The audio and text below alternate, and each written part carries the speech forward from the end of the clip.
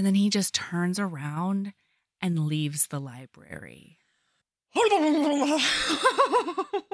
I mean, oh my God. I don't know if you know this about us, but we love a sad, broken man. We love a sad, broken boy. And he's so sad. It's so broken. He's so broken.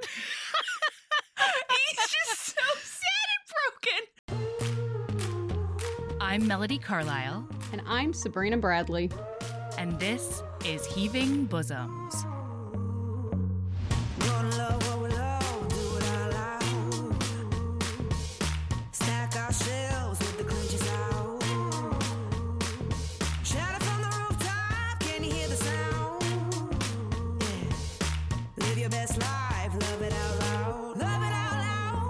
This is the podcast where best friends recap romance novels and other kissing media that makes us swoon, snark, and refills our cups.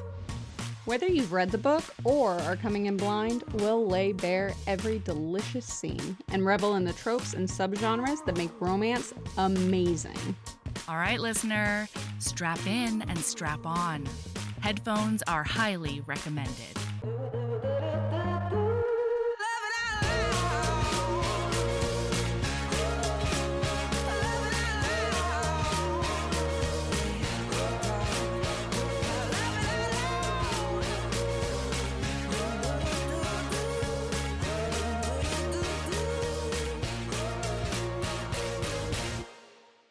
Hey, Sabrina. Okay, you know that melting dick on my phone?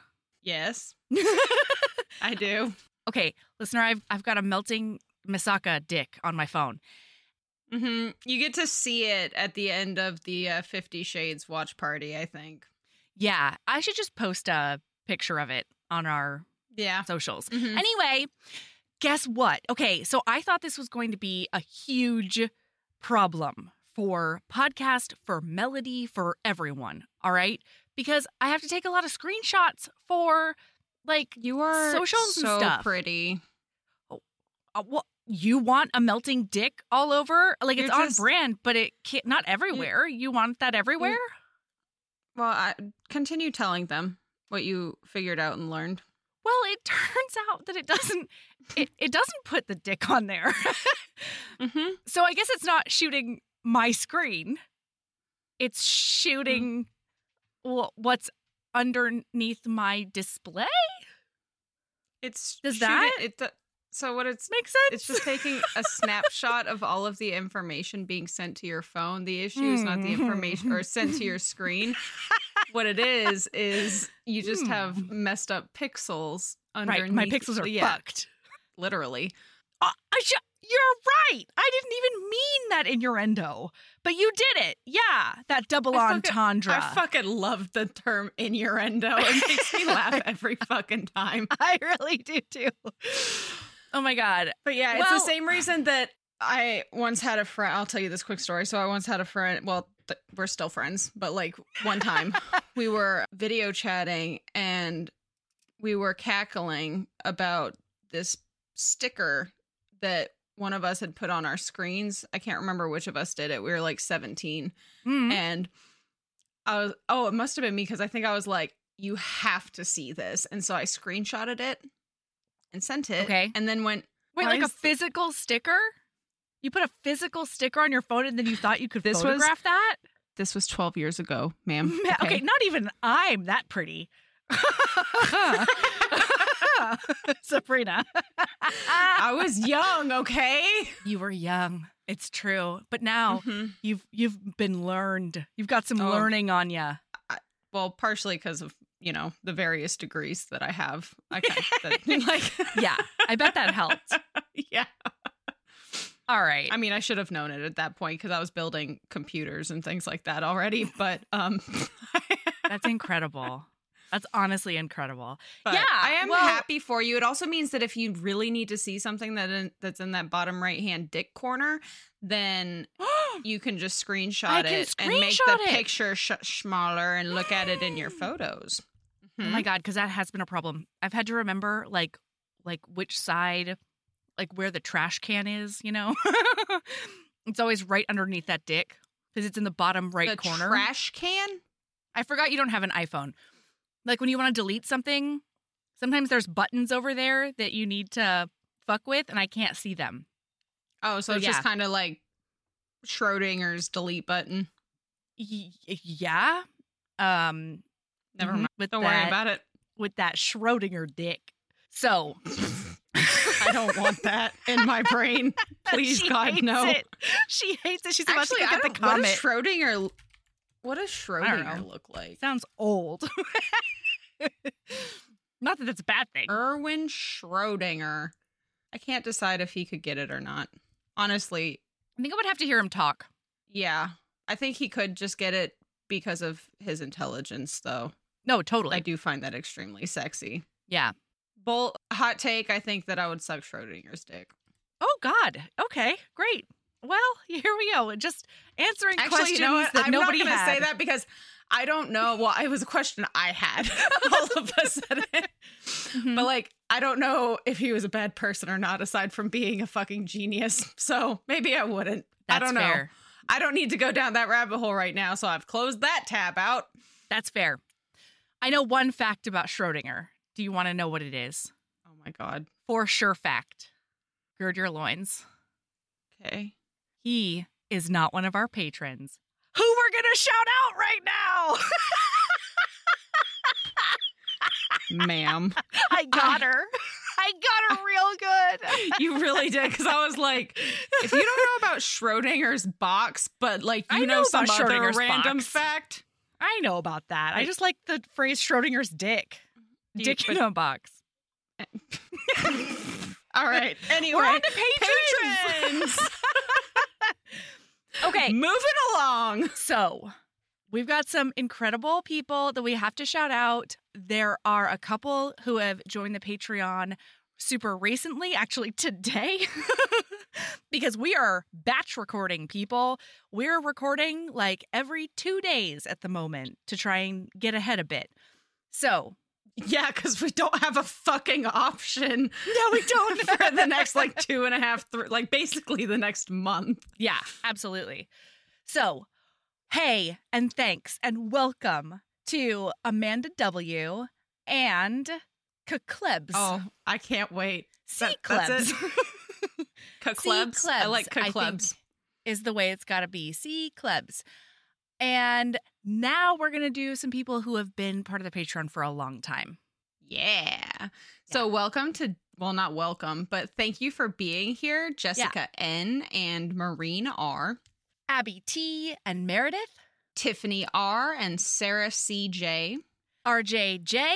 and Brittany H. and Hannah S. and Sigrid L. Hey. Thank you. Thank to you. New and old. We love you. Yeah. We love you. We appreciate you. You want to know what else I love? This book. This fucking book, dude. Yeah. It's been a while since, so I went through a Tessa Dare phase early in my like re-entry into reading romance. Mm-hmm. And unsurprisingly, I did read every single book that I could get my hands on over the course of like 2.5 weeks. That doesn't sound like you at all, though. No, I know. Shocking. Any hoodles. Wow. Because of that, it's been years since I've read a Tessa Dare. Okay. I forgot how much I fucking adore her writing. Yeah. It's funny. It's heartfelt. It's sharp. So sharp. It's Yeah. sexy. Oh, yeah. It's, oh, yeah. Wow. Yeah, so, absolutely. listener, if you haven't already guessed, we're doing Any Duchess Will Do by Tessa Dare. And it is the 4th book in a series, but I didn't have to read the first 3 books because I've already read them. Hey. And I had already read Minerva and A Week to Kane's Be book. Wicked. Yeah, A Week to Be Wicked. It's the road trip one where Oh, she's a it's blue so stocking good. with spectacles and she studies dinosaurs. Yes. And he needs money. Yes. And he has to get it by getting married to a lady. Yeah. There is fair sex. A libertine. Yeah. And we meet this character in that book at his house of ill repute at his den of iniquity that he has out in the country that he brings all of his friends to, and that's what he's known for. He's a rake, and he's just adorable and an frankly. enabler. And an enabler. Very, you know what? He's generous, is what I would say. You know, he's generous. He's hospitable.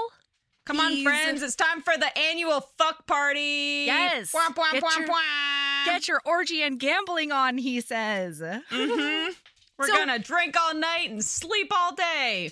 Yeah. So this is Griff. I don't remember what his last name is. It's like Holford? Oh, the Duke of Halford? Halford. Okay, cool. And he wakes up in a moving carriage. His head super hurts. He doesn't know where he is, but he's pretty sure he needs to apologize to some lady. That he is on top of, apparently. Yeah, maybe. And he fondles her leg to apologize, and we hear a squawk, and it turns out it is his mother. Oh my God. Can you imagine just like the shriveling? Well, he like rubs her thumb, he rubs her ankle with his thumb. Which is like the equivalent nowadays of straight up like shoving his hand 3 fingers deep in her vagina. Okay, I was going to say brushing a boob, but yeah, I will also go with you where you went. That's fine. It's true. Based on the horror that they're like, oh, ankles. And like, you may as well just flash that puss, okay? Just like... Yeah, she thwacks him real good with her fancy umbrella. Absolutely. He just touched her inappropriately. I'd whack him too. Absolutely, yeah. So he wakes up and he's like, oh, God. Ugh. And he's trying to figure out, he's like, oh, my God, I've been kidnapped because I couldn't have gotten that drunk last night. I just had dinner. And then he's like, never fear, Mama. I'll make sure that the blackguards who got us won't get us again. And she's like, but then he realizes, he realizes that she's wearing all of her jewelry and she looks like untouched and all of his stuff is still in his pockets. And he's like, we were not either these are the world's worst kidnappers or I'm looking at the kidnapper right now. Yeah, his mom did kidnap him. She drugged him. She kidnapped him. She roofied him, like right in his face. Yeah. Like, never in a million years would I think not to accept a drink from one of my parents because I thought that they were going to drug and kidnap me. You know? Like, that is a level. Oh my God. I love his mom, though. She is a perfect side character. She is. She's got layers. She's got layers that you don't expect. Does. She opens up just the right amount. God, I love her so much. But right now, she's like, you are letting the entire family line down, our ancient, hallowed family line. And so I'm taking you to Spinster's Cove because this is part of the Spindle Cove series. She specifically says we're going to meet your future bride, and he calls her a scheming, fiendish woman with entirely too much time at leisure. And then she's talking about how she's 58 and she needs grandchildren before her decline. It's favorite. Not right. Yes. That's my favorite. It's not right for 2 generations of the family to be drooling at the same time. And he tells her, your decline? Tell me, mother, how can I hasten this happy process other than offering a firm push? And she looks him dead in the face and says, just try it. Oh my God. They're so great. So she's like, their relationship is so dysfunctional, but so beautiful. It's so sweet. Yeah. Like, especially at the end, guys, there's like a whole arc they go through. Anyway. So she's like, we're going to go to Spindle Cove and you're going to pick one of these ladies because none of them have the reason to turn you down. You're a duke. And he's like, turn me down? I'm a catch, okay? It's my decision to be single. And she's like, you've got a terrible reputation and like we're not even gonna go there. You're just gonna pick a lady from Spindle Cove and then I will turn her into a duchess. It doesn't matter what her problems are because like the heroine when we meet her says that Spindle Cove is full of ladies who vacation there because something ridiculous is wrong with them. Like, Mm-hmm. they can't play the harp well enough, or something stupid that Some makes them dumb fucking reason. unacceptable for marriage. Yeah. So then we zippy zap to our heroine, Pauline, she lives on a local farm with her shitty, terrible father and her sad, sad mother and her adorable sister. And she works at the local shop, and she's saving because she wants to get her and Daniela, her sister, a better life. Yeah, she's a And barmaid. she's She works also- at the bar. That too. No, she only works at the bar. I thought she also worked at the shop occasionally. No, I thought she was just shopping. Oh, maybe she just leaves her money with Sally. It's a bank. Oh, okay. I her. misunderstood that. Okay, cool. Yeah. But yeah, so she's just fantastic. But she does end up in a little bit of a tussle with the local raging Karen, Mrs. Whittlecombe. Well, because what we haven't told you is that her little sister has developmental, like, not delays, but like issues. One of my favorite lines in the whole thing, when she's talking about her sister, I'll get to it in just a sec. So she's shopping with her sister Daniela, and she always feels like she has to protect Daniela from the world. And then somebody immediately proves her right. She's like Lady Whistlecombe or something stupid. And this lady's like, I can't believe you brought her out of the house. Like, she is not fit for public consumption. Like, what are you doing? And Pauline is like, no, like, leave her alone. And Mrs. Whittlecombe says, basically, I don't know if I can shop here anymore because you let in people like her. And because she's terrible. Yeah, she's awful. So she sends Daniela to go get some alum for pickling. I Googled it. It's for pickling in England times. I guess now too. And it says that in the book, dearest. It does. Oh, okay. It does? That was a question. Oh, yes. That was an England Times question. It does. Yeah. I'm so proud of you for doing the research that was already done for you. Oh, shoot. Tessa Dare is so sweet and thoughtful. And I said, you were no. so ready for that Sherlock Holmes's badge. And you I totally did. Like, anyway, I'm so proud. I'm giving information to everybody that Watch they me don't go. know. You're so pretty. I am exceptionally pretty today. Yep. Okay. So Danielle comes back and she's gotten double the amount that she needs to. And so she's like, okay, Daniela, it's a really easy thing to fix because, you know, she's really like worried that she's done something wrong because people always get mad at her when she does things wrong. And so she's like, hey, no worries. You can just go put like some of it back. And when she goes back, Mrs. Whittlecombe says more mean things. And then this is my favorite thing. It says, she says, of all the things that came a bit, Jesus, of all the things that came a bit more difficult to Daniela, pronouncing words that ended in consonants, subtracting numbers from greater than 10. Why can't I read? I was just like, I know where you're going. Like, this is a beautiful quote, but like, are you okay tonight? I don't think I am, but I didn't know anything was wrong. It's just me right now. Okay, listen. Here we go. Of all the things that came a bit more difficult to Daniela, pronouncing words that ended in consonants, subtracting numbers from greater than 10, cruelty seemed the hardest concept to grasp. What is so funny? Why are you still funny? Just you. I'm so proud of you for getting through that line. Shut up. Oh boy, I'm definitely not a Daniela. Daniela wouldn't be laughing at her friend like this. No, she wouldn't because she's so sweet. And She really is sweet. She's the generous best and of nice. us. She is. She is.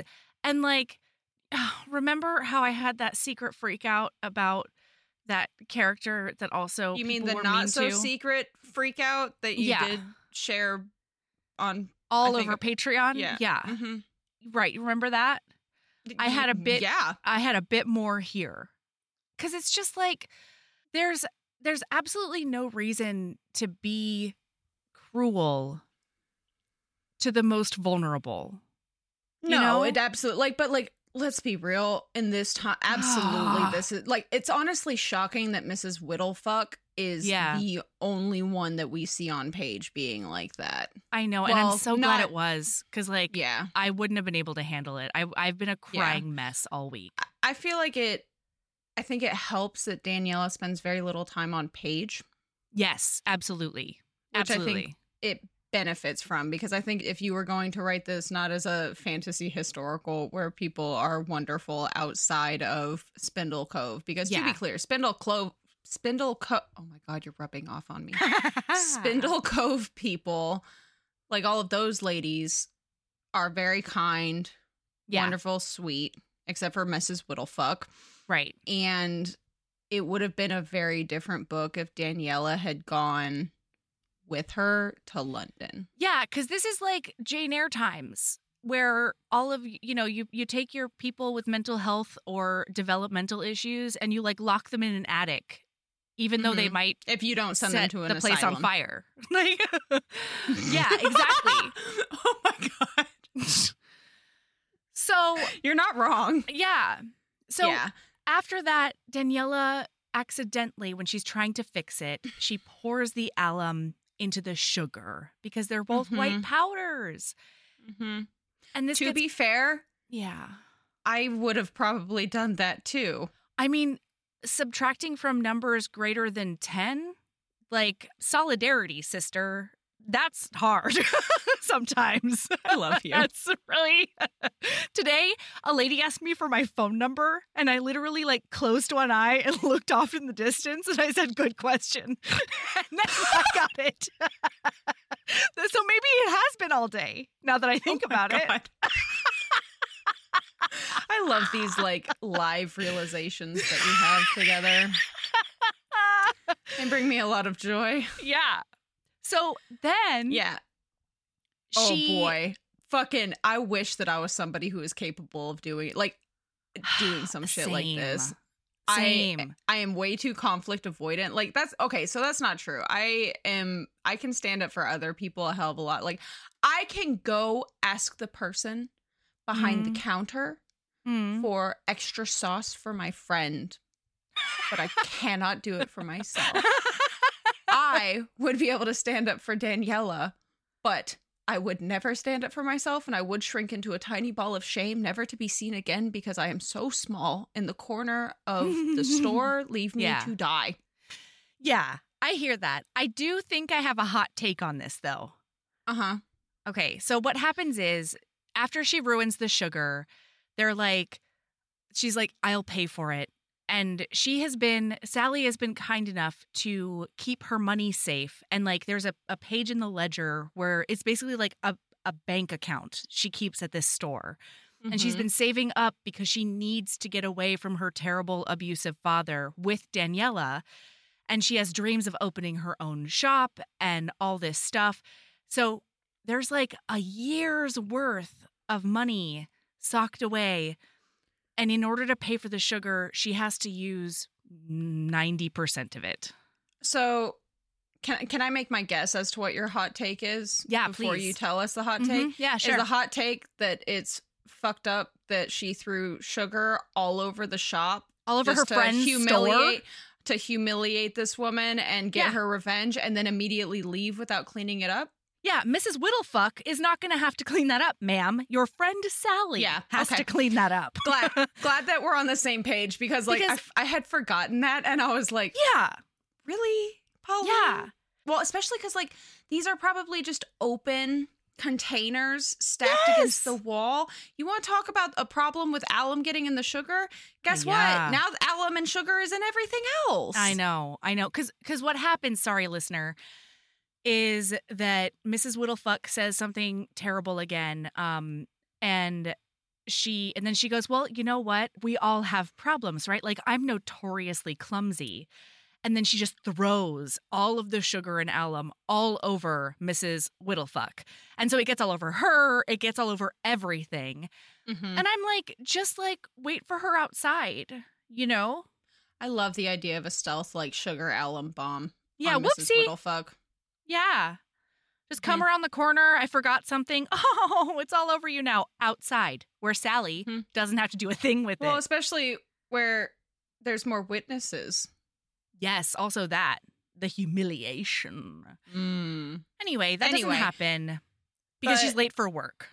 Yeah, so she bustles off, and now we have zippy zapped back into Griff's point of view. This is a dual point of view, third person book.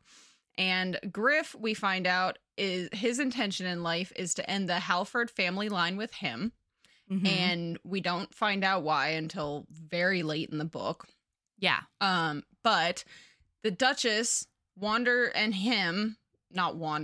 saunters into the local tavern / bar / whatever, but it's really more of a tea shop.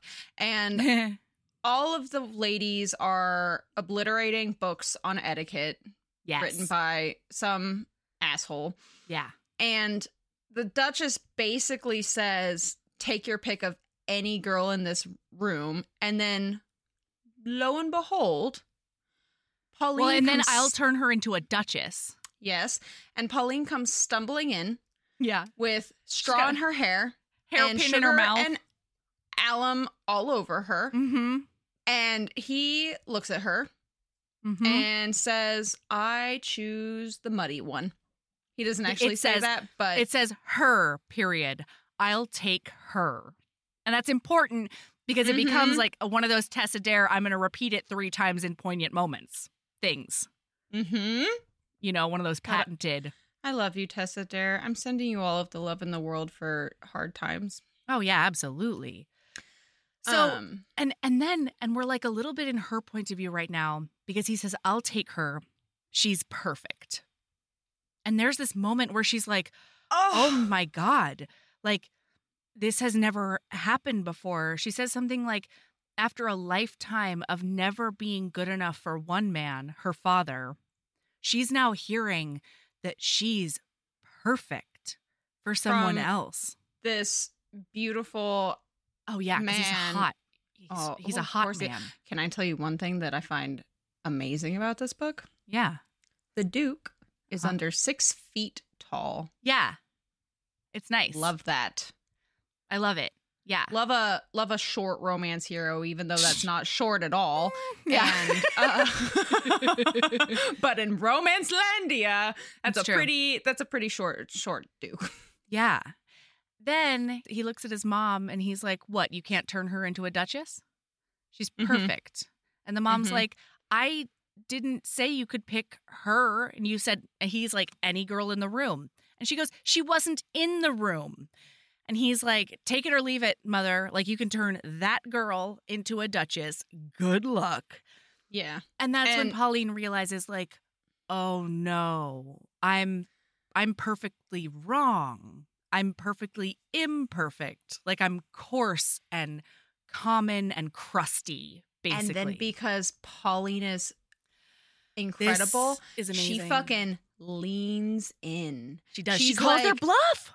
She does, because she realizes that these two gentry are playing some fucked up game, and guess what? Now she is playing to win. She starts them being now. Crass. She starts like saying all she sorts makes her of stuff. Accent She's like, worse. Oh my gosh, I'm gonna be a duchess. Did you ladies hear that?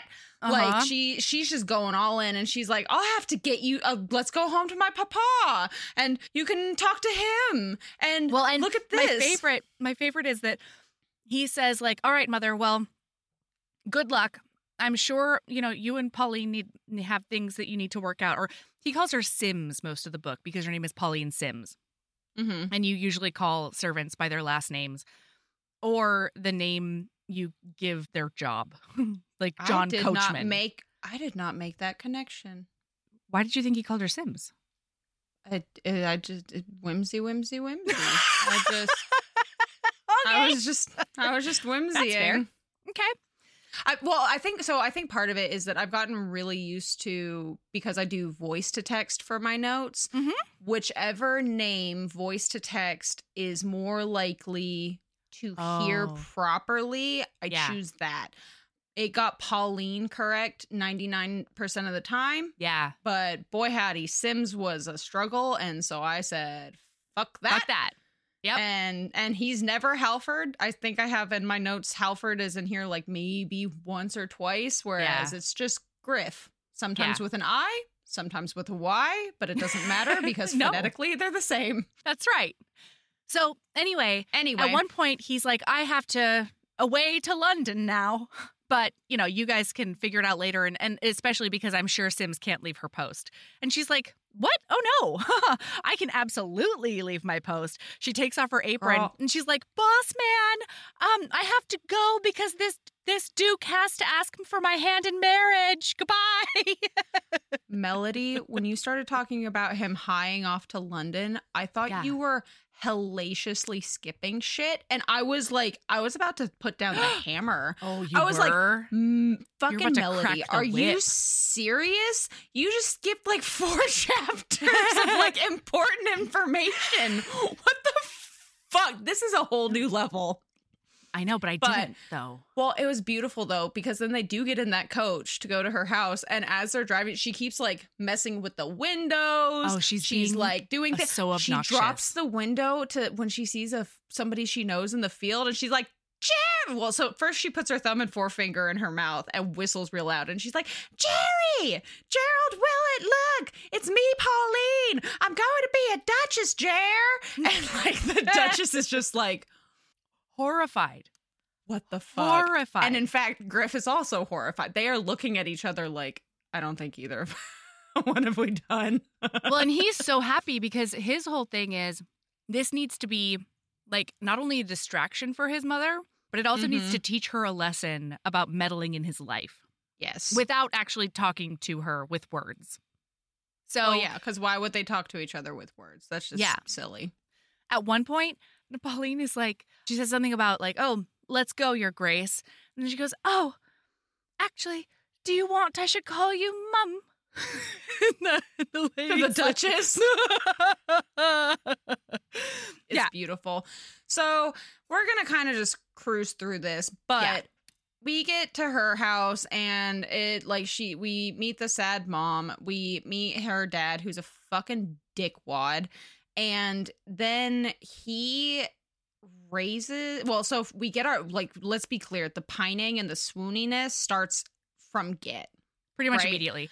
Yeah. Well, because he noticed in the bar that she's sparkling. She's a Twilight vampire because she is covered in all those sugar crystals. How does Twilight, like, every single episode, I think. I'm sorry, bitch sparkles. I don't know what you want from me. I know, but like... Or her? I'm or pretty listener. Sure it definitely came up in Girl with Stars in Her Eyes. It comes up in all of our Patreon stuff. Yeah. Didn't it come up in Hard Hitter somehow? Is it a universal reference, I wonder, now?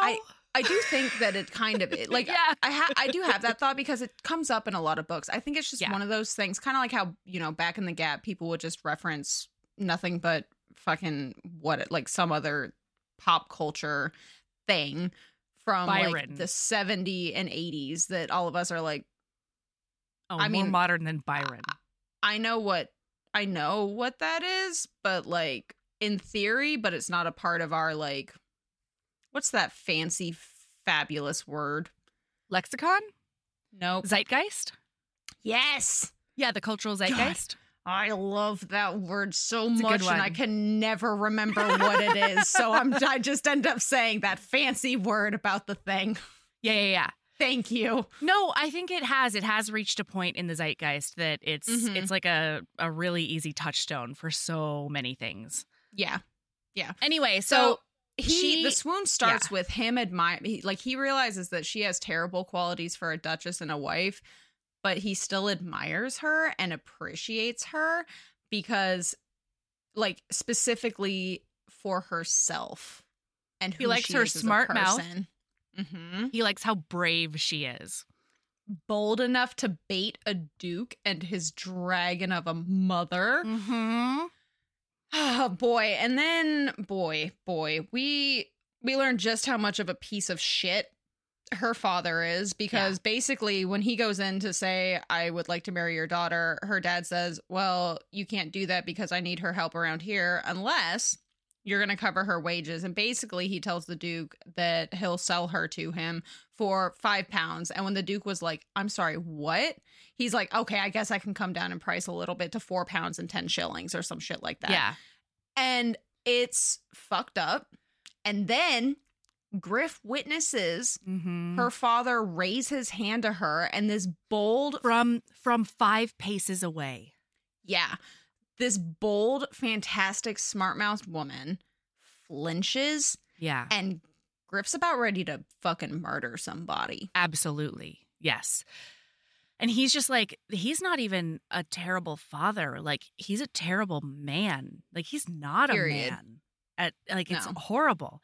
And so he's had enough. And he's like, Mother, we're going back to town. Please get in the carriage. And he asks her for a word outside. And he says, listen, I want you to come to London with me, and I will pay you. I want to employ you to make hell for my mother and be like the worst, most societal catastrophe that you can possibly imagine. And in return, I will give you £1,000, and you will never have to rely on that man again. And she's like, it sounds so good and so perfect, but then she says, I can't. And he's like, this is the best deal in the world. I don't understand. He says, I'm not trying to give you a fairy tale. This is a practical girl's fairy tale. Come in my fancy coach, live a life of luxury for a while, and then get paid for it and be independently wealthy for the rest of your life. Like, to her lowly common standards or whatever, because that never really changes throughout the book. He's always a fucking duke, God, Dukes can't change their stripes He's sometimes. such a fucking duke. Yeah. Yeah. But like, there is a scene where it's pretty great that he's a duke and she's a common lowly serving girl. Listen, Tessa Dare makes the most of it. For sure. She does. Yeah. So she doesn't tell him why she can't leave, but then Daniela shows up. Yeah. And Daniela walks up and she introduces Griff to Daniela and he reacts. And she's waiting. Perfectly. No, wait. First, she's like waiting. All of her sphincters are clenched. And she just knows that he's going to have the same terrible, awful reaction of some variation. Because she says, like, it's either that people are purposefully mean and terrible. Do you have a quote? Okay, go. Most likely, the Duke would curl his lip in disgust, or turn his gaze and pretend she didn't exist.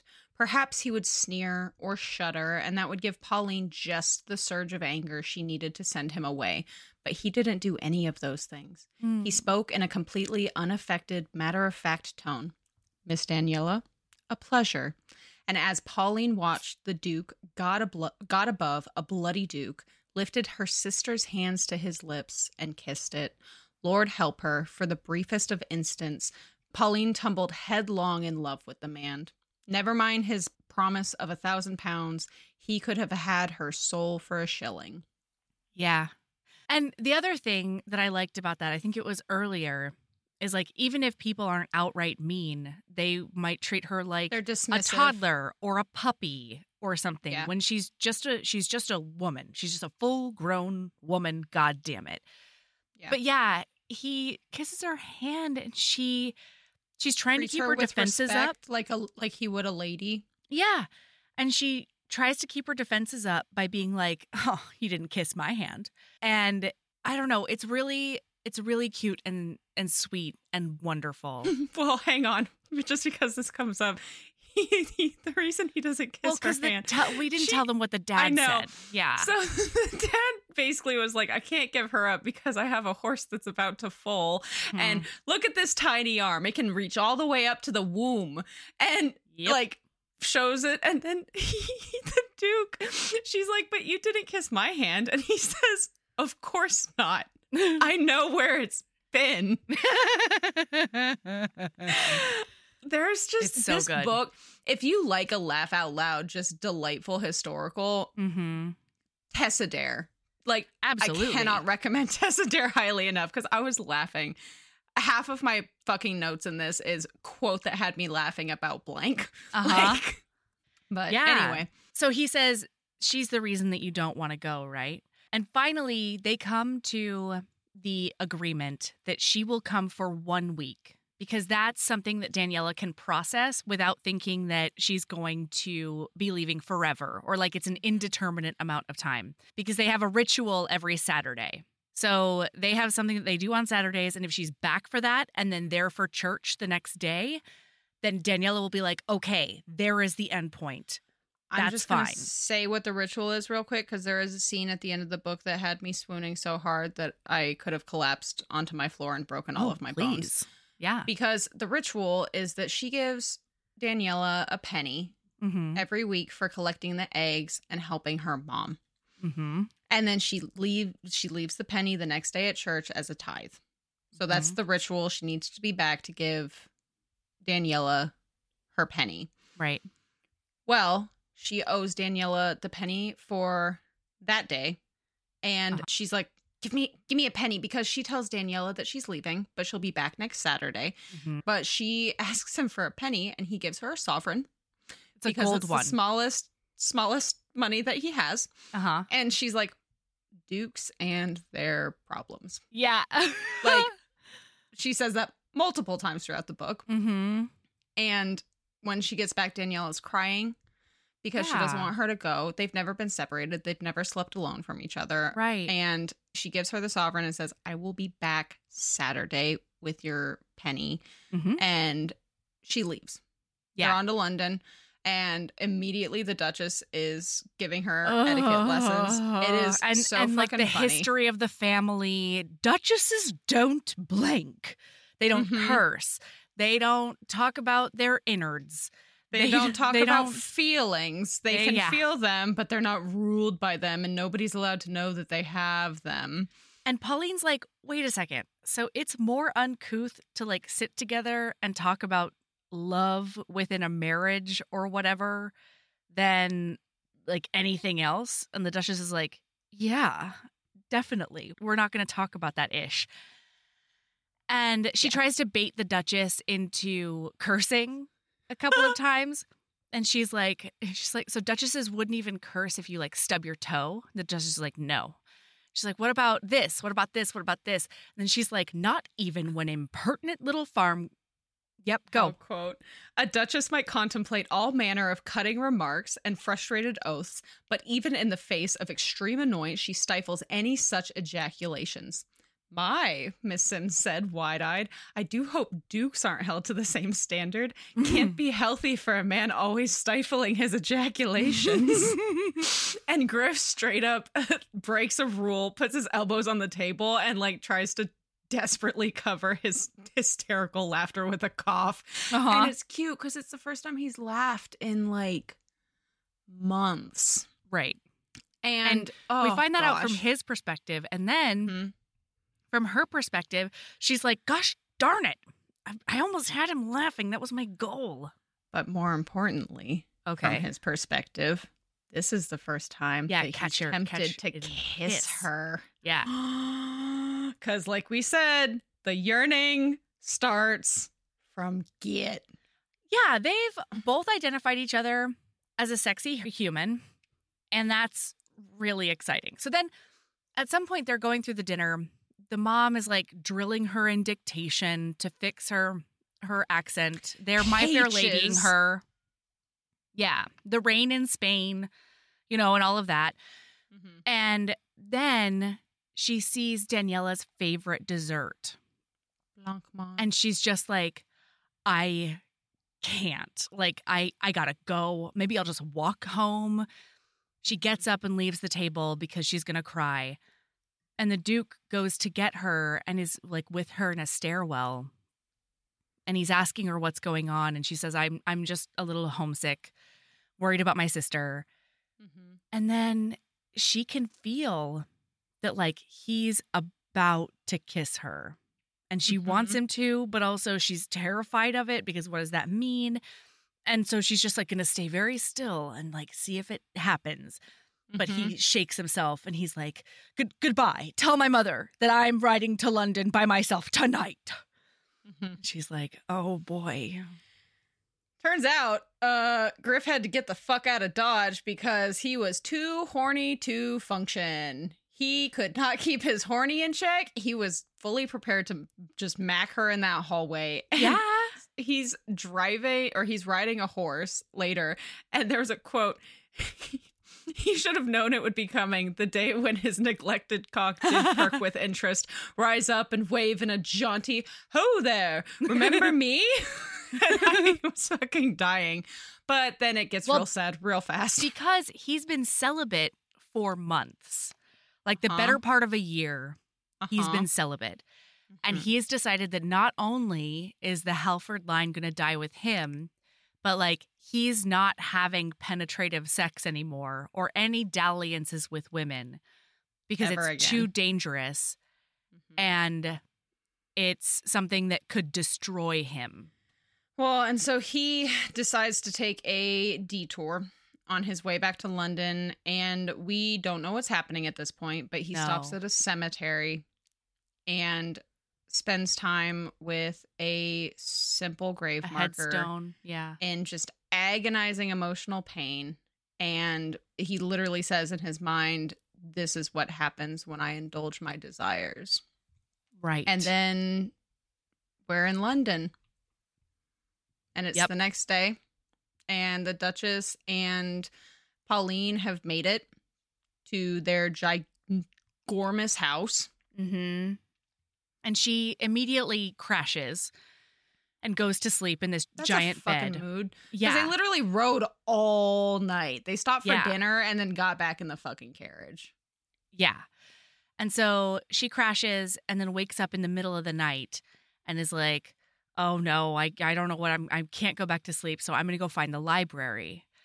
She gets up, but she's like, I really wanted to leave breadcrumbs for myself. Or like, you know, a string, like the Minotaur's labyrinth. Have you ever been in a house so big that you could get lost? No. Okay. I have been in multiple houses that are big enough to get lost in. Fancy. And I have legit, horse people in Southern California. That's fair. And like, I remember one time I was young. I was like under 10, right? And I was at this place and I could not find the party. I went to use the bathroom and then I just couldn't find anybody after that. I was like, I couldn't hear them because the house was really good. Like I was like, I think I'm lost. I think I live here now. Oh no. Yeah, and that's what happens to her. She's like, I think it was a left. I don't know. She needs that labyrinth of the Minotaur string. Yeah. And he comes out of a room and then he locks it really quick. And he's like, Sims, what are you doing out and about at this time of night? Are you trying to pilfer something?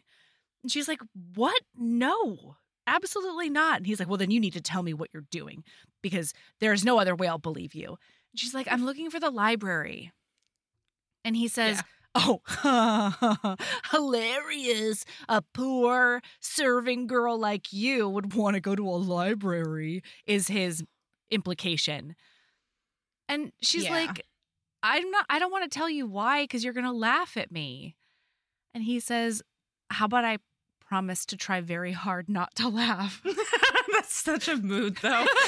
That's me too. Whenever somebody's like, you can't laugh, I'm like, I will do my damnedest. My best. And she says that she wants to open and own a circulating library in Spindle Cove because a lot of the vacationing women want things to read. And the only thing they currently have is that fucking etiquette book that everybody hates. And so she's like, do you believe me now? And he is standing there being like, the depths of this woman know no bounds. And I do believe you. And I'm really mad about it. And so I will show you to the library myself. And then they go to the library and we have a scene where he wants to plow those depths because she's in her night rail and we don't know what's underneath that yet. Counterpane. Yeah. And Which, basically listener, just a robe. That's a blanket. It's a duvet. She was going down to the library in a blanket? Yeah, in her chemise and a blanket. That's better. That's even better. She Mhm. climbed a ladder with that initially. Yeah. So they get into the library and she's asking him about all of these things. And it sits down and starts fiddling with a clock because he wants something to do with his hands. And she climbs up the ladder and is Mhm. looking at books. And he keeps noticing how lovely she is as her hair is like, because she keeps tilting her head to the side to read Mhm. titles and And it's all of these glistening in things. the moonlight. And then her blankie falls. Yeah, she And drops her blanket. The Her light counterpane.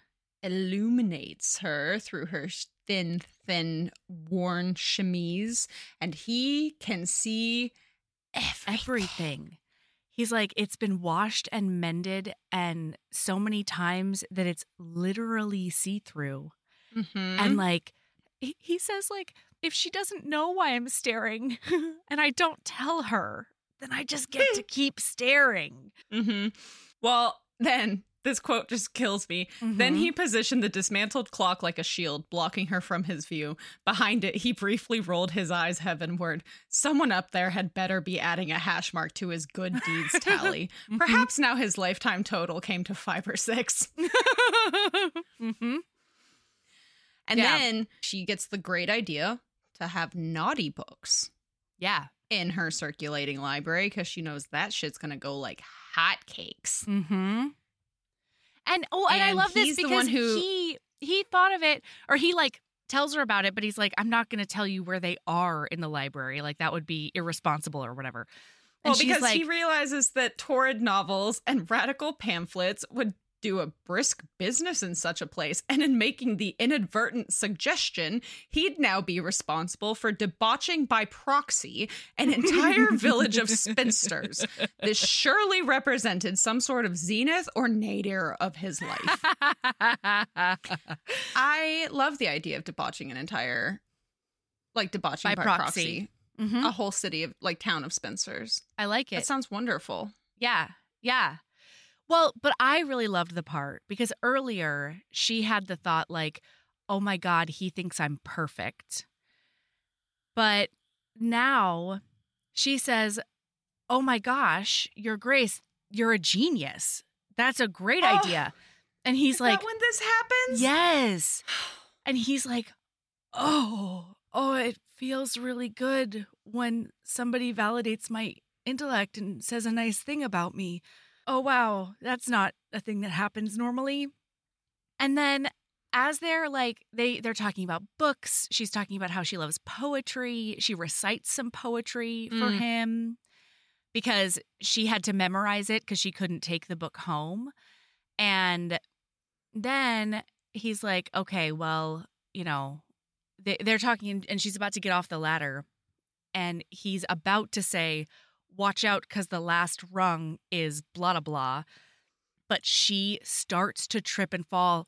I love a Tessa Dare trip and fall. I do. I do too. It is a thing. It is a thing. And he fucking parkours across that whole damn library. He's launching over a over. couch. He's he's doing backflips over coffee tables. And then guess what? Backflips. Yep. Yeah. Backflips. He's springing from his hands. Yeah. And then he catches flipping her. all over. Oh boy. And now her nipples that are just as sweetly aggressive as she is are touching his Yeah. chest and he can feel it. And boy. oh boy. He's got a tingling in his nethers. Yeah. And then as they're talking more and more and she's like, "Oh wow, thank you for saving me. It's so like honorable of you." And he's like, "I don't have an honorable bone in my body." And then after a minute, she kisses what? So oh wait, no, it is after they kiss, but as they're kissing, Yeah. this is the first time that this comes up, and Okay. he feels something beyond just lust, and it feels a lot like his heart saying, her, I'll take her. Yes. Mm. Holy fuck balls. And so then he's like, oh my gosh, that shouldn't have happened. And she shrivels into a husk. And she's like, yeah, it's no big deal. It's just a kiss. And like, it wasn't even special anyway. So doesn't really even matter.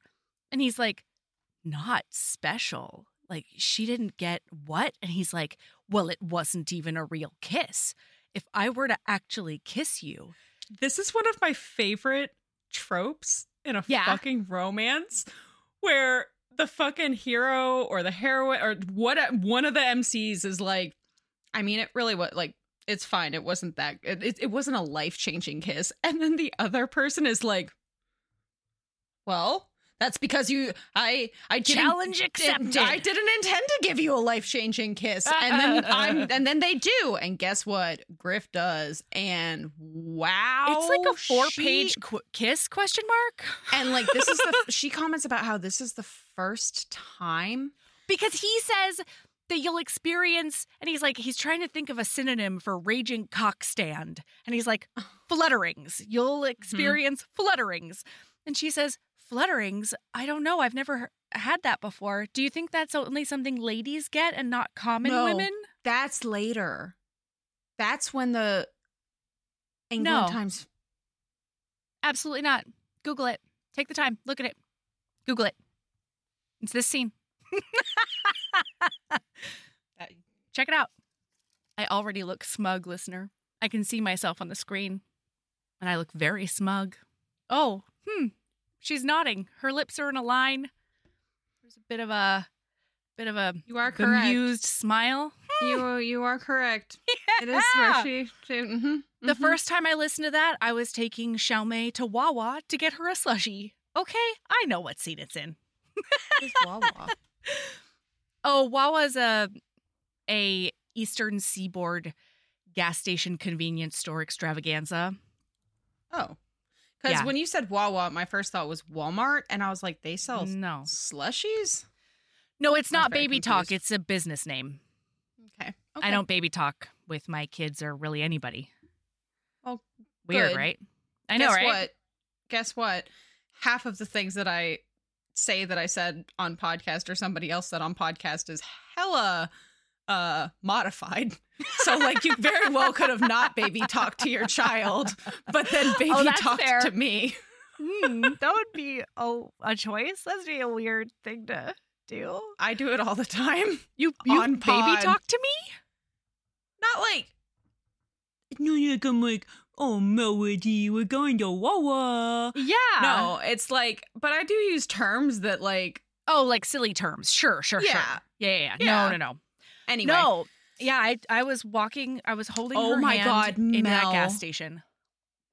My notes say when they stopped kissing, she's basically like, well, glad we did that. Don't have to do it again. The kiss was fine. He tells her that she can't judge it based on that kiss because any kiss he actually gave her would cause flutterings and an inability to sleep.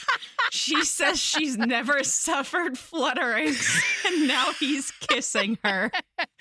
And then afterward, and as she kisses him, or he kisses her, she goes, oh, that's what a fluttering is. Because to be clear, listener, she's not she's been kissed before. She's not a virgin. Like, right. But she has had the experience many of us have had in life. Yeah.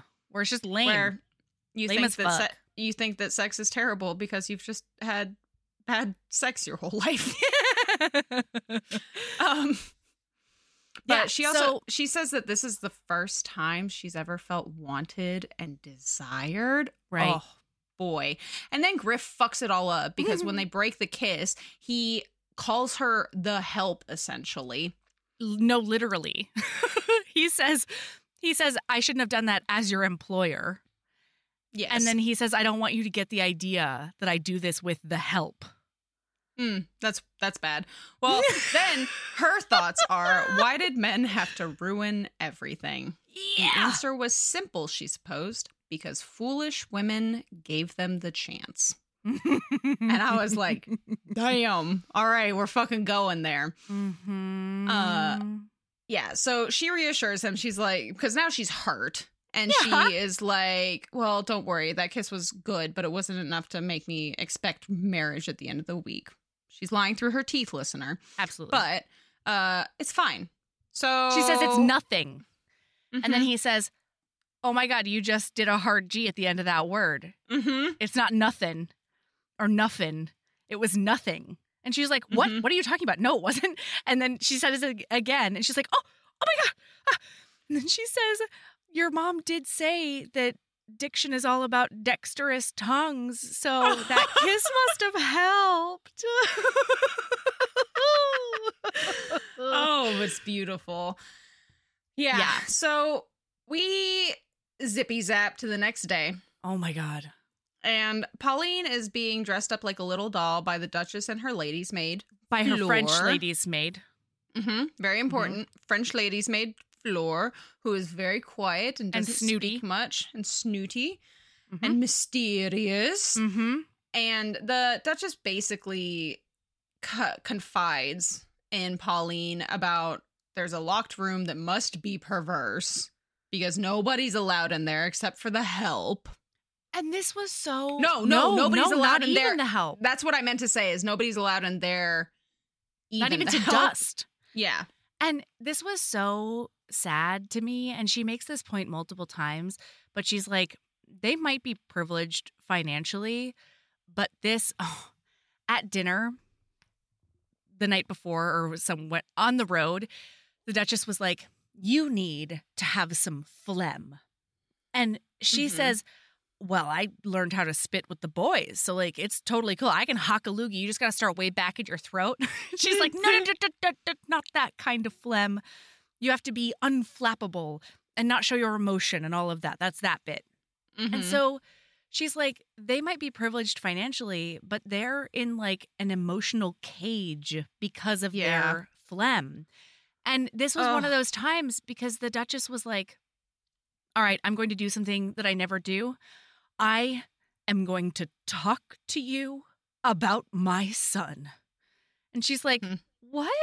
And the Duchess is like, well, I can't talk to my peers and I can't talk to the help and I can't talk to anyone, but I'm going to talk to you because we need to be a team in this endeavor this week. We need to make you a Duchess.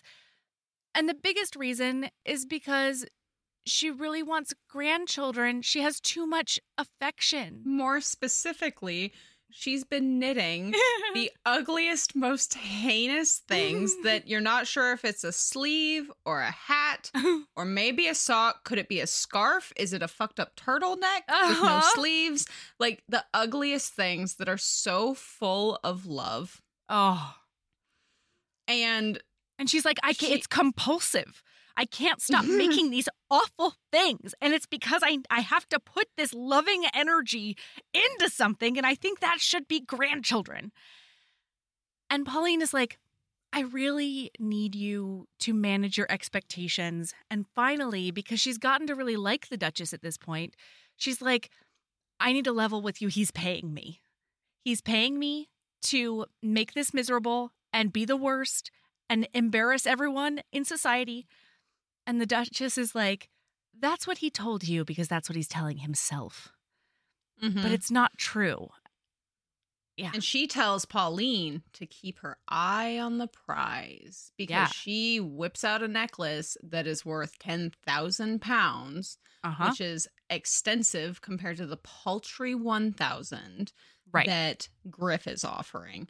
So then, of course, Pauline and the Duchess is like, I am well aware that the Duke is fascinated by you and that you are infatuated with him. And Pauline's like, what? No, you're crazy. The Duke fucking has no interest in me whatsoever. And the Duchess is like, we're going to do a test. Little experiment, if you will. And so they go downstairs and the Duke is fencing with his douchebag best friend. Yep. Delacour? Delacour? What? No. Delacour. Yes, that makes sense. Yeah. Delacour. From here on out, I will be exclusively referring to him as douche nozzle. Yeah, that's good. So they're fencing, And then he happens to look over and spot her, and Delacour, douche nozzle, slices him in the arm. Because and he's like, you stop defending. And the Duchess just says, I would say that was a successful experiment. And I'm like, maiming your son is a successful experiment. All right, girl. Like, she's no holds barred for this Duchess.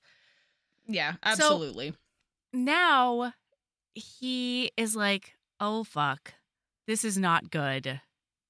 My affliction of liking her is only getting worse. And then they have to go to a party that night. So the Duchess has to take her to a modiste. And after they do all the modiste stuff to get her a wardrobe, she goes over and she tries to go into a bookstore just to like do a little market research and figure out how much books cost and, you know, look at how it's done and all of that. Because that's her plan for the £1,000 is to buy a bunch of books and then have enough left over that she and her sister can live comfortably. Well, and she can also, like, you know, do the first 2 months of rent or whatever you have to do for the space. And so she goes into this place and looks around for a bit. And then the clerk comes out and is like, what are you doing? Get out of here. And she's like, oh, no, I'm the companion to the Duchess of Schmirgelhard. And so I can be anywhere, I think. But she says it in her common accent. And so he's like, oh, yeah. And I just fucked the Queen of Sheba. And I'm going to get a broom. And I'm going to chase you out of here like the vermin you are unless you leave. Yeah. And so she's specifically, humiliated. He says, that's not for you, girl. Yes. And it flashes back to a person. God, who could it have been that told her that in her past? Yeah. And oof. And so obviously it's her fucking dick of a father.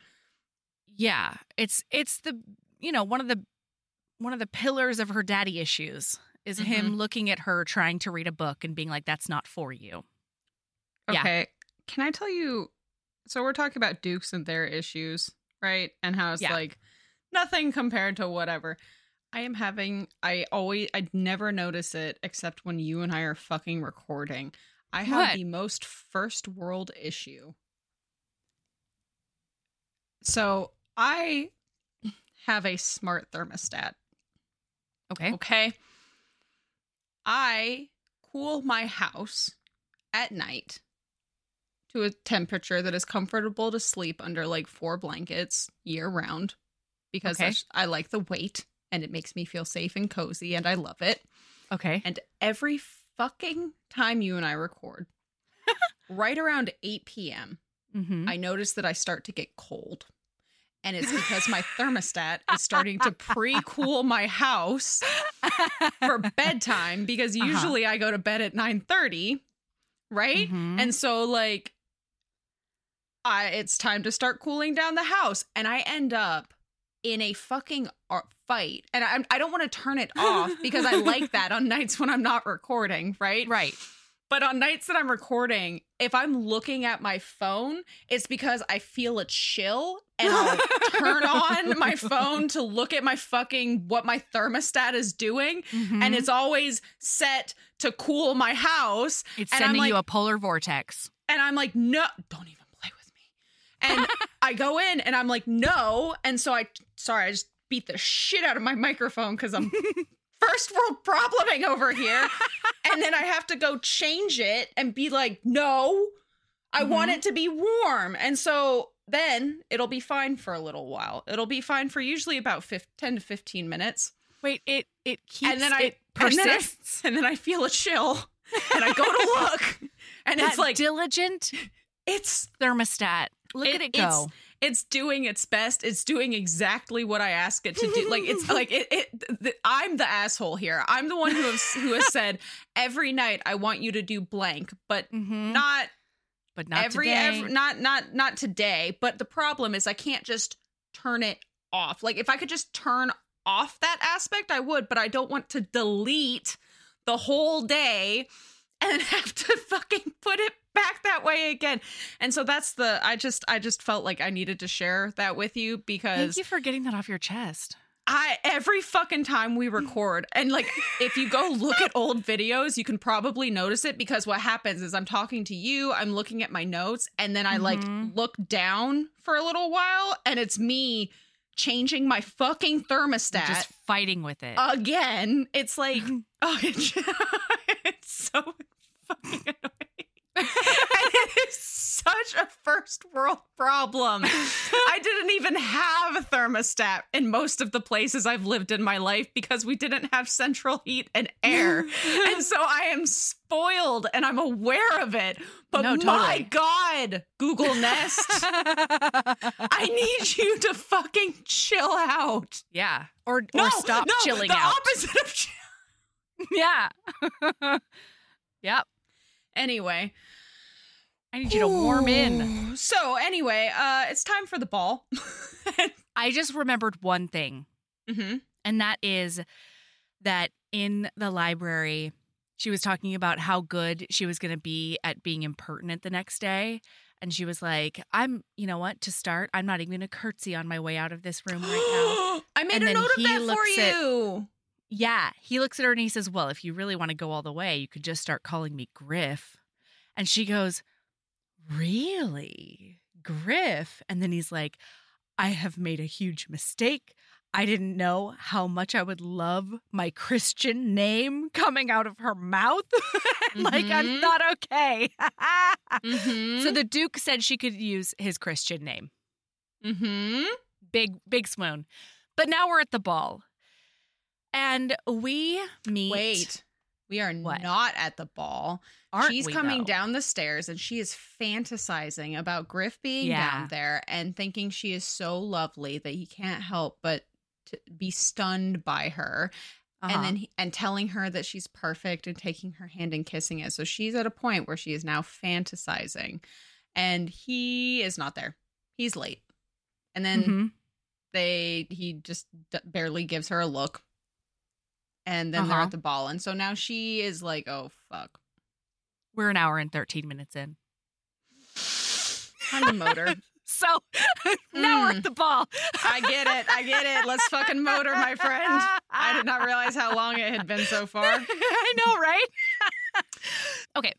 So they go to the ball and they meet 3 assholes. And so they're introducing her.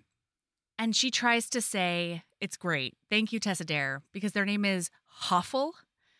But she can't say H's. And so she's like, oh, hello, Miss Awful. Mrs. Awful. And they're like, they get really, really mad. Yeah, they're real pissed off about it. And then he basically grabs her because she slips on some wax. Yeah. And then he's caught. So they go to dance. To try and make their way to the balcony to get out to the gardens because they cannot detach inside of the ballroom. So now they're going out into the gardens, which is basically the biggest fucking flag that says, I'm about to go rail the shit out of this woman. I haven't left her side all night. Tonsil hockey each other. Yeah, like she's ruined. I don't even, we don't even have to be out of sight and she's ruined because it's clear we're going to the gardens. And so they do go out there. They spend a lot of time trying to extricating themselves in different pretzel ways. And then she says, oh, look, we did it. We're free of each other. And he says, I wouldn't say that. And he grabs her face and he kisses the ever-loving hell out of her. And it's hot. But then he does that thing where he's like, oh, shoot, I shouldn't have done that. Once again, just to remind you, I am your employer. God. It's just like, why are you like that? Because, like, it's such a hot kiss. All of the kisses are so hot and perfect and wonderful. And then he backs up and he's like, I'm about to be a righteous dick. Yeah. I'm about to accidentally put you back in your place. Yeah. So they zippy zap after kissing. And it's the next morning. And the Duchess is delighted because there's an article in the Prattler. because the fucking Duke and Miss Sims were seen going into the garden, out there for a while, and then come back with a messed up cravat. Yeah. Like, the Duchess is so They're fucking all happy. must. Yeah. Oh my Mhm. God. So then there is a really sweet moment where Pauline realizes that she really likes the Duchess, and the Duchess tells her that she believes in her. Yeah. Oh. And she says, like, I've never had a kind of feminine influence that's not only inspiring, but demands that I try. Like, she believes in me. because her mother has been broken down Yeah. to a shell of herself Yeah. because her fucking father. Yeah. So Yeah, it's really sad. then Griff wakes up. He comes downstairs, and it's like a tornado of hobbies has taken over the entire house. He finally finds them in a room, and it's super cute because all of the servants are there to watch, and she's doing the only musical talent that she has, which she learned as a barmaid, playing with glasses and playing music on glasses by like tapping and doing the She does a big Miss Congeniality, is what she does. Miss Congeniality doesn't have a talent. Sandra Bullock in that movie for Miss America doesn't have a talent, and so she plays the water glasses with her fingers. That's It's a fantastic. reference I understood. Yep. Yeah, it's no, great. I hear it's you. wonderful. It's fantastic. Listener, I hope you were with me. Mm-hmm. And so then he's like, she's so cute. Not only the way that, like, you know, she's concentrating, but then the way that her face changes in consternation when she accidentally hits a wrong note or whatever. And like all of the servants are there and they're all riveted. Mm-hmm. And she stops a song and they clap for her really hard and they're like, "Oh my God." And then he decides that it's either fall to his feet in front of her or fall to his knees in front of her or be a righteous asshole. That's an image that I really love. Yeah, right? Falling to your feet. I really like that. Mhm. Yeah. Very cat-like.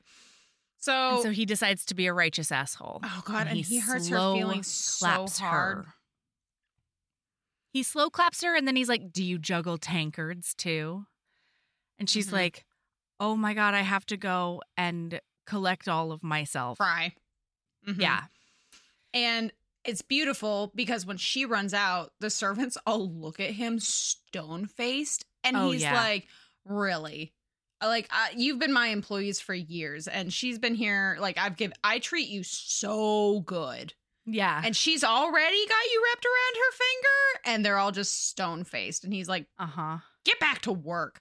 Because he feels bad. Actually, he says, "Aren't you servants? Go and serve." Yeah. You and The your steel servant trap. thing is really, ugh. Yeah. Yeah. So then he's like, "All right, Mom, you're not going to ambush me with makeovers and how hot she is again. So I'm going to stick to your side like glue. Tell me what we're doing today.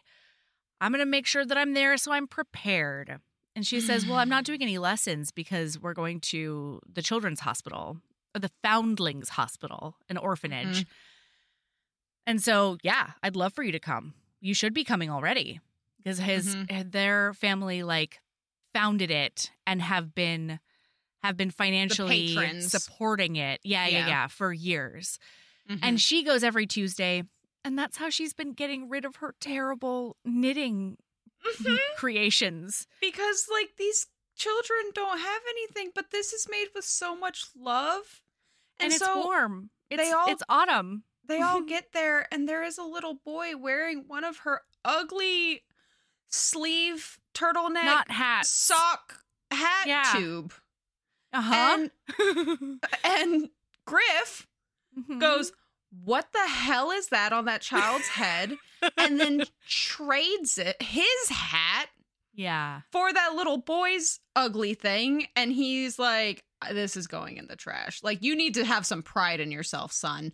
Like, and this place should have better standards. There are no standards whatsoever, he says. Oh my God. Griff, you are batting 1,000 for bullheaded fucked upness today. Yeah, no, seriously. Especially because the mom has a fucking big old travel sack with her full of more ugly sleeve, turtleneck, hat, sock tubes. And like amoeba blankets and stuff. Yeah. Made with so much love. It's like that scarf I showed you. Remember Yeah. that scarf I showed you? That I made the yellow one? Yeah. Do you have dreams about it still? Nightmares? I don't. No. Good. I'm No. glad. No, I don't even think about it because what you do now is so beautiful. Thank you so much. I should show You're welcome. listener what my foray back into crocheting started like. Anyway, It looks like a it's like a lumpy worm. I was gonna say it looks like a worm and a sound wave and scrunched like you know how you can like squeeze a rice sock and it ends up weird. It looks like it does. a beautiful love child of the three of those things. And you know what? Whoever gets that scarf is going to be so lucky because it's made with so much love. It's made with so much love. Like, I will be the first to say I love an ugly present because it means that this person, even though they're not good at whatever it is that they wanted to give me, love me enough. Put so much effort into it. An ugly thing is way more effort than a hours beautiful and thing. Hours. Yeah, hours and hours. Like my first knitting projects, if you got one of those, that is, I could make a blanket now in the time it took me to make that ugly, ugly cowl. Yeah. This year, I meant to make Mama Chen a lap blanket, and then I did accidentally end up making her a quilt duvet size blanket that is so big and the yarn is so thick that it's basically a weighted blanket. That sounds amazing. Yeah. That's incredible. I love that. I just couldn't stop compulsively crocheting. Yeah, it's fair. It's so hard to judge how wide something's going to be. And then all of a sudden you have a fucking monster. I have a project like that right now. It was supposed to be a like normal size, like lap blanket, lap gan. And it is the size of it would cover easily a large, like one of those full twin, twin, like a full set. Yeah. Yeah. Anyway. So they get there, blah-de-blah.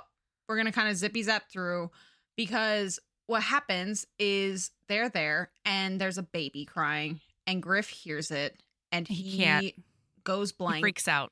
And he runs out and Pauline runs after him because she's concerned about him. And on their way out, they see that little boy again and his hat is gone.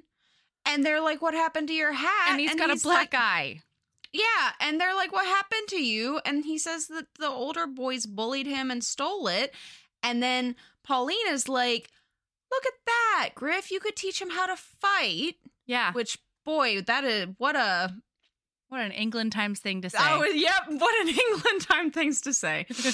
And he says, no, he's not going to teach the boy to fight. And so Pauline reels back and punches him in the stomach and looks to Hubert, which is the little boy's name. Right. And tells him, if he won't teach you to fight, I will. And then she puts up her hands in a fighty stance. And she's like, fight me, Griff. And then he says something awful to her, right? Yes. There was one line that really fucked me up where he says, you know very well I can't hurt a woman. And she says, oh, please, you are entirely capable of hurting a woman. Expert at it, I'd guess. And that's when he realizes that he really hurt her feelings earlier. He really fucked up. Yeah. And then he says, now I see. You don't want to hear that you're the equal of ladies. You want to hear that you're their better. I'm supposed to deem your little water goblet tune more enchanting than any Italian aria, proclaim your wholesome country manners a breath of fresh air in my sin-clouded life. What else? Perhaps you're hoping to hear that your purity is the most intoxicating and rare of perfumes. Your hair smells like hedgerows and your eyes are like chips of wide open sky, and God above, you make me feel things I haven't felt in years or ever. With his free hand, he clutched his chest dramatically. What is this strange stirring in my breast? Could it possibly be love? Because he's an asshole. So she punches him in the face. Yep. And it's great. It's fantastic. And then she looks back at Hubert and she goes on this fantastic diatribe. It was beautiful. And it is too long to quote it's the too whole long. fucking thing. But she's basically like, baby chicks are the cutest things in the entire world. And they look so fluffy and cute, but they will peck their brothers to death. And like the biggest one pecks the littler ones and all the way down. And there's always a pecking order. And so you have to protect yourself.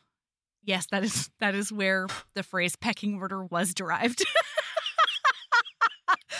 Listener, look how pretty Sabrina is now. Holy shit. Yeah, isn't that fun? I was 29 and 363 days old when I learned where pecking order came from. Mm-hmm. Hey, have you checked your P.O. box lately? Speaking of 363 days. By the way, yes, I checked it good. today. I got the stickers. Mel sent me all of our new stickers as my little happy birthday, and it makes me so happy. And I am painfully unable to use stickers because I'm constantly terrified that I will second guess where I put them and then I can never put them someplace else. So I do, in fact. Well, you can use these ones because I can just send you more. Oh. I has so many. That's brilliant. Or I could put it. You know how some people have stickers on their water bottle, they put them on their notebooks, their Kindles, all of these things. As you show me yours. This is my water bottle. It's completely blank and empty. Well, I have had, you know how they make those like trading card organizers and things with sleeves and things like that. I've had one of those in my Amazon cart for probably a year because I have been super close to purchasing one to put all of my stickers in, but not stuck on anything.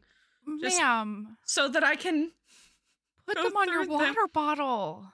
No, I will not. I lose my water bottle too often, and this is a $20 water bottle from Walmart because they always have this exact color, and I'm a creature of habit, and it's my emotional support water bottle, and it would destroy me if my emotional support water bottle had stickers on it, and then I lost that water bottle. And then you had to try to replace both the stickers and the water bottle. But then they still wouldn't be in the same place. You could put them on your embroidery caboodle. You could put them on so many things that don't leave your house. Or you could just get a Pokemon binder.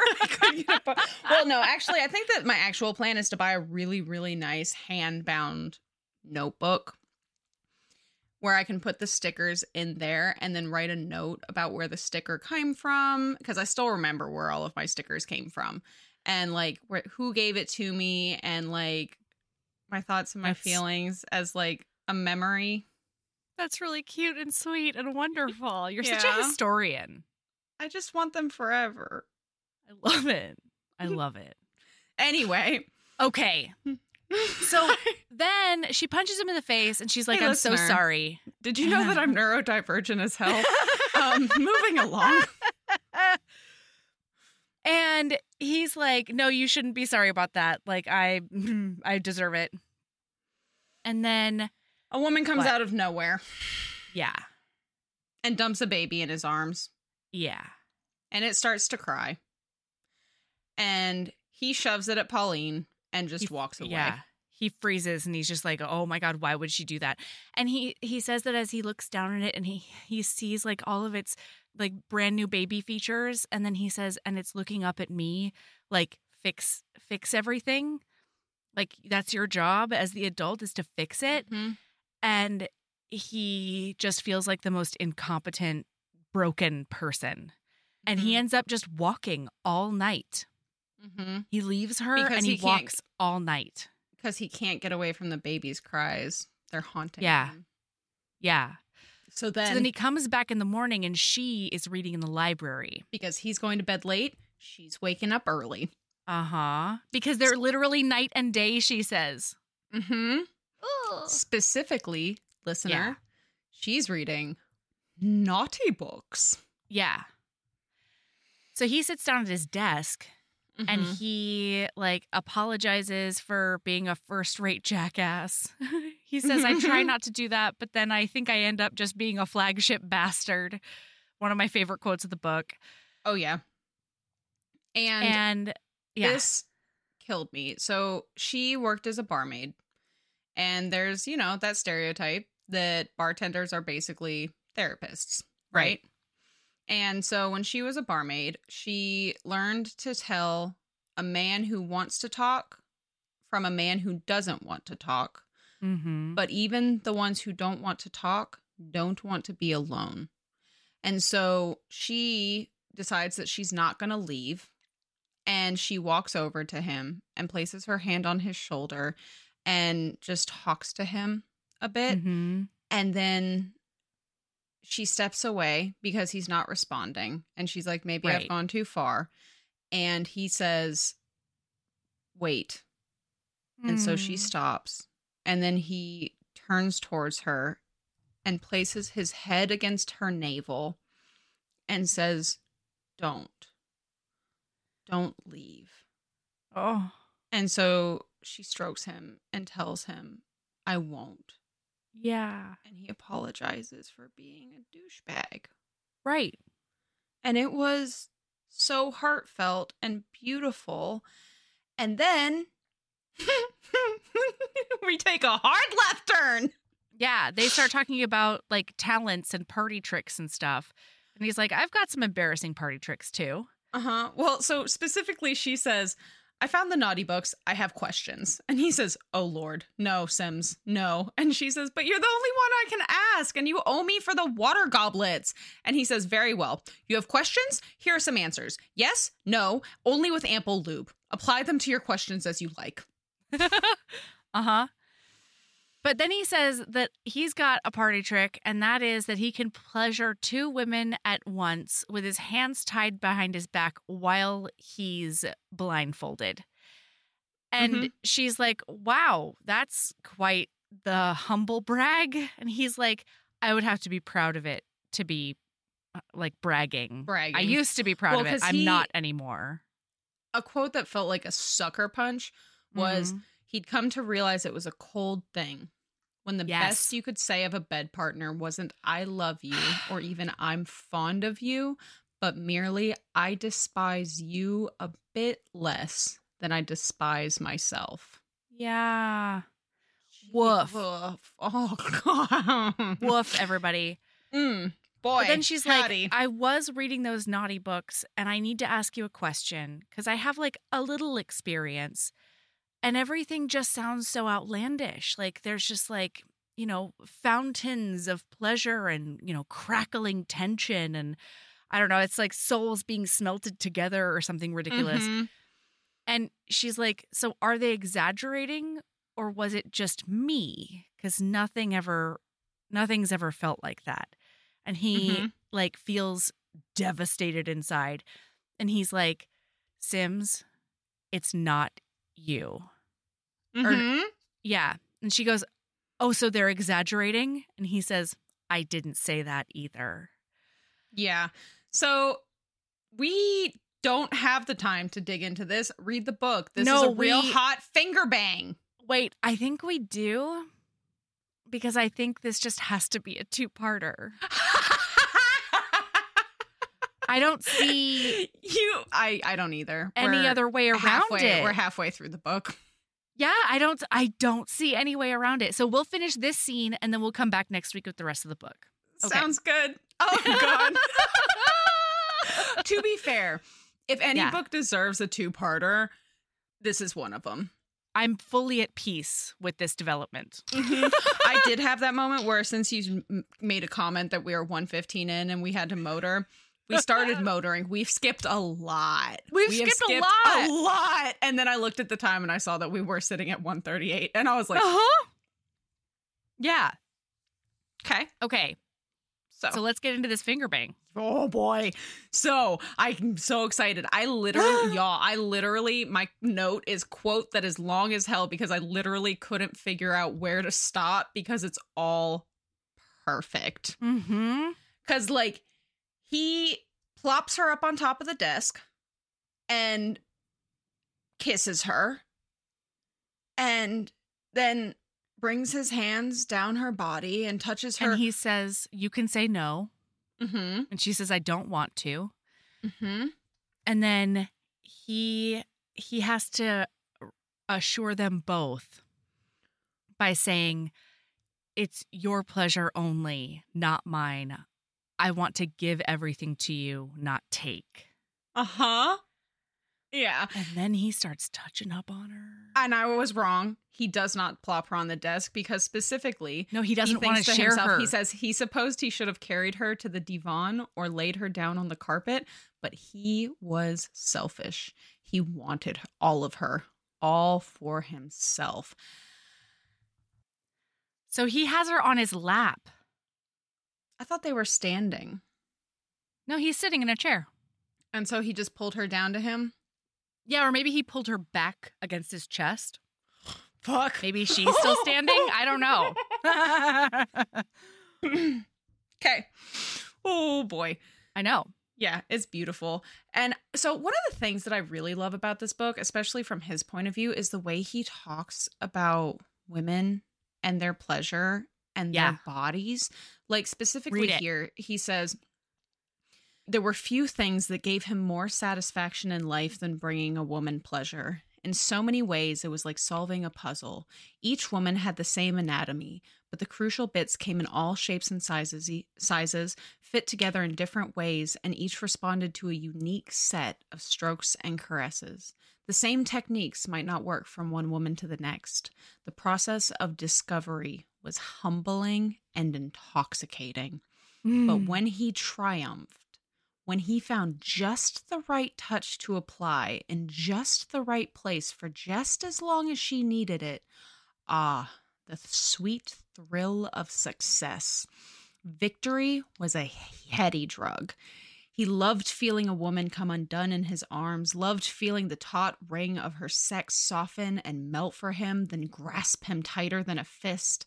He loved learning each little expression and sound that heralded her orgasm. Some women sighed, some wept, some laughed, some whimpered, some begged, some screamed. Some were wickedly grateful in the aftermath, and others grew endearingly bashful. He didn't know what Pauline would be like when she reached her peak, but he knew he must find out. Deep inside, he expected transcendence, something utterly different than anything he'd experienced before. And y'all, this is like a 10-page fucking, like, that is a microcosm. That's not the right word. No. That's not it. That is the tiniest little bit of Sliver. that scene. It is. It's so good. Like, it's so, wow. Like, one of my favorite things about Tessa Dare books in general is that the sex is, oh my God, the sex is so hot, but it's also so thoughtful. Yes. And beautiful. Yeah, because all of that was basically theoretical.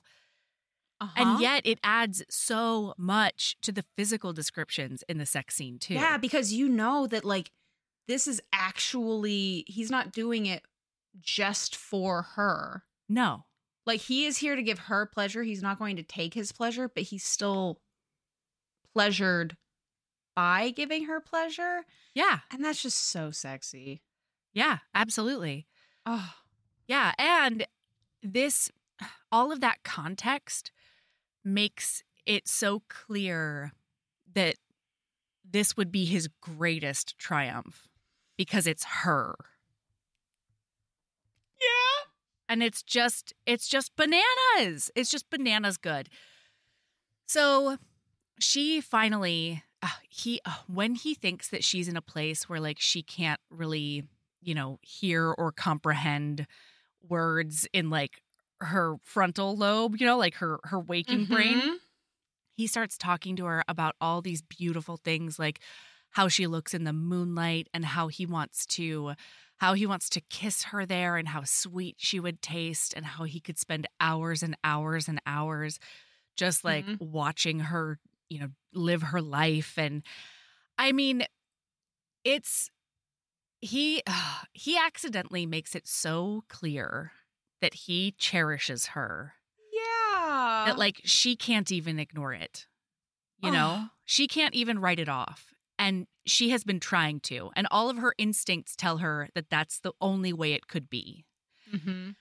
So after she comes, she asks him to take her upstairs because she wants just one night of incredibleness. Yeah. Of seeing what this physical intimacy could be. And this might be her only chance. Mm-hmm. And he realizes that this is when he realizes he wants to guard her and protect her and care for her. And so he tells her that he can't take her upstairs. He says, you have no idea in what and how many ways and how badly I want you. Mm-hmm. But I just can't. And then he has to push her away because otherwise there's no way he could break the contact. He has to like make it like abrupt. Otherwise he wouldn't be able to do it. And then he just turns around and leaves the library. I mean, he's... Oh my God. I don't know if you know this about us, but we love a sad, broken man. We love a sad, broken boy. And he's so sad. It's so broken. He's so broken. He's just so sad and broken. Yeah. And we don't even know why he's sad and broken yet. Like, you might Did you have any theories? I've read the book. Oh, I guess you can't remember all the way back to what your initial theories would be. I don't remember back to 2020, 2020, my friend. All right. Well, next week I'll tell you what my suspicions were. Oh, okay. Wonderful. Okay, so that's it. Hey, everybody. Sabrina, what's your lady love? My lady love is... Okay. So, and I'll post a picture of this on Instagram. Oh, actually, Jesus. no, we'll post a picture because I'll already have pictures of this. Excellent. So I know I've mentioned that my friends are throwing me a 30th birthday party. Yeah. The theme is all things S. And so all of the food is S themed. All of the food, it's BYOB, but we're doing, I'm not drinking. And so, but I do want to do shambongs, if you know what a shambong is. No, I do not. Okay, so I've never heard of a shambong. Imagine a champagne glass. Yeah. But the stem is hollow and curved at like a 90-degree-ish angle. Okay. And you fill it, it's tilted, and then you fill it with champagne. And then you can put glitter in there or cotton candy or like whatever. And the end of it is open, the small stem end. And then you just shotgun that. You guzzle it? You shotgun that champagne. Nice. But. So you are drinking. I'm not drinking. We're going to get non-alcoholic champagne. Hot. And make sham. SHAM. Shambongs. Like Tessa Dare's sham sandwiches when the animal loving lady tries to make England Times fake meat. Love that fucking reference. Yes. Yeah. But the point of this is it's not only a potluck and we're doing that, it is a costume party. And you are supposed to come as something that starts with S. And so I bought a shrimp costume on Amazon. I am going as a shrimp. And I am so excited. I am looking at the box. It is right over there. I've not yet tried it on yet. And I cannot wait for I need a picture of this before the party. Absolutely. And thank you. Yeah, so my lady love is, if you want to wear the fucking dorky costume, fucking do it. Yeah. Do it. I'm going to have a whole all you're going to be able to see of my body that is my body is my face in a shrimp body. Yeah. And then a black bodysuit essentially. And I'm just wear the fucking dorky shit. I can't wait. I bought this costume and this is about to be my go-to costume. Halloween, shrimp. Normal party, because like I'm not going to waste this shrimp costume. You can't. I'm going to be the winner at next year's work Halloween party. Yeah, you are. Except the hilarious thing is we don't do a Halloween party. We don't even usually dress up in costumes. And I'm just going to show up to work on Halloween as a shrimp. As a shrimp. Are you going to get yourself a red hat so it's shrimp cocktail? No, because... Oh, no, you can't. There is no something hat on my head. Yeah. Yeah, you're just a face. I could just walk around with a bottle of cocktail sauce. Ugh, yeah, totally. But then you have to have cocktail sauce with you. Ugh. Well, I like cocktail sauce, but I am type of person that if I have something in my hand, I am likely to just... I will just, without thinking, open that puppy and drink it. And that sounds like a terrible evening. So, oh my God. I will not be carrying a bottle of shrimp cocktail sauce. I support that. So anyway, that's my lady love. Be weird. I love that. I love it. My lady love is when you need to, call an audible. All right? Listen, we couldn't do this book in one episode. And frankly, Tessa Dare doesn't deserve it. And Sabrina, what? What did you say? Call an audible? Yeah. It's a sports term. Oh. I'm pretty sure it means like calling a play on the fly. Like the coach yelling to change the plan. Oh. To a quarterback or something. Cool. I have never heard that, and I thought you were talking about the ebook service. And I was like, what? Yeah, no, not the audiobook service. Are you having tech issues? Anyway. Hold on. Call. I'm going to make sure. We're sports people. We know sports. Did you hear my batting 1,000 reference earlier? I'm pretty sure that's baseball. Yeah, it is. I don't know what it means. Calling an audible is a term from American football that refers to when the quarterback changes the play at the last minute due to how the defense is lining up. Okay, so it's the quarterback making a change at the last minute. Okay. But yeah, call an audible, everybody. Did you plan to do a podcast that's just one episode? Well, it turns out you shit the bed. And so you've got to do 2 episodes because the book is too good and you're too happy. Too good. You're having too many friendship times. I cannot believe that we are 2 hours into this bitch and we skipped things. How is this a 340-page book? I don't know. It's jam-packed. Just like all Tessa Dare books are. Yeah, that's so true. Yeah, do what's best for you and do what's best for your people. Because even if you're annoyed right now, listener, I'm doing this for you too. I promise. Read the book. We're giving you the opportunity to read the book. Read the book because it only I can't believe that this is true, but it only gets better from here. And read the one before it. It's one of my favorite romances of all time. Honestly, read all of the Spindle Cove books. Yeah, they're all delightful. They're all solid gold. I've told you before, Mel, that this podcast is the worst thing that's ever happened to me. I've heard that, and I don't feel bad.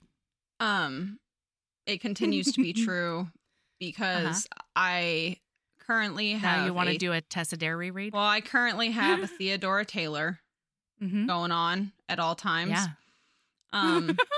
I also now really want to do a Tessa Dare reread.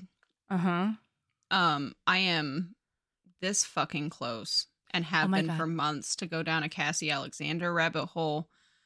Oh, I've already done that. Yeah. Big fan. There's just so many. I just started Serena Bowen's Pay It Forward series with her MM I have we not just started escaped a that cult. yet. It's Oh. so good, but Wait, like, what do you mean be it's called? careful. Is it called Pay It Forward? No, the series. Yeah. I'm pretty sure it's called Pay It Forward. Yeah. Oh, well, I've read that series, but I didn't realize it was called Pay It Forward. Doesn't matter. The Whimsy, whole thing- whimsy, whimsy. Yeah, exactly. Whimsy, everybody. Okay. Oh man, I just did that, and like, trigger warning for religious trauma, but holy fuck balls, that book is good. Yeah. This one is Goodbye Paradise. Yes. And I do believe. Oh my God, it's so good. Yeah. And it's in the Pay It Forward series. Yeah, I think it's book 1 of 2 or something like that. I don't know. Anyway, Wowee. okay, so big fan. Wow. I know the podcast sends us down rabbit holes that we don't even know. So keep being a badass. And love yourself as much as you love. Not taking a picture of that melting dick. As Not much as branding all of your photos all with of your that social media. melting dick. Not putting the onus of all social media content on Sabrina. Yeah. Also, frankly, like we're saying, like there's a lot of reasons that it makes sense to make this a 2-parter, but I'm also just gonna throw out there, love yourself as much as you love taking it easy when you have the month from hell. Because guess what? Also this being a 2-parter is going to fucking save my cookies. Yeah.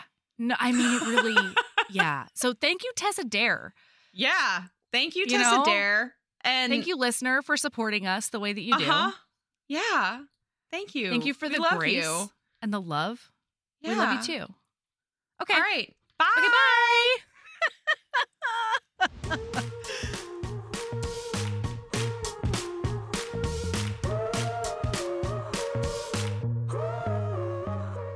Heaving Bosoms is produced by us, Melody Carlisle and Sabrina Bradley. Editing is done by Melody Carlisle.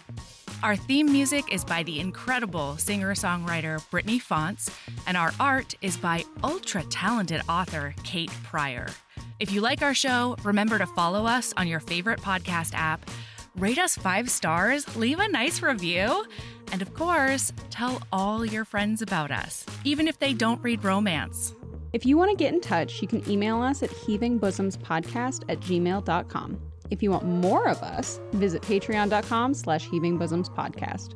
You can also find us on Instagram @heavingbosoms, on TikTok @heaving_bosoms, and in our Facebook group, the Heaving Bosoms Geriatric Friendship Cult. Head over to our website to sign up for our newsletter, get our Reading Embrace printable, and check out my audiobooks at heavingbosoms.com. All right, we'll be back next week with more swoons and snark. See you then.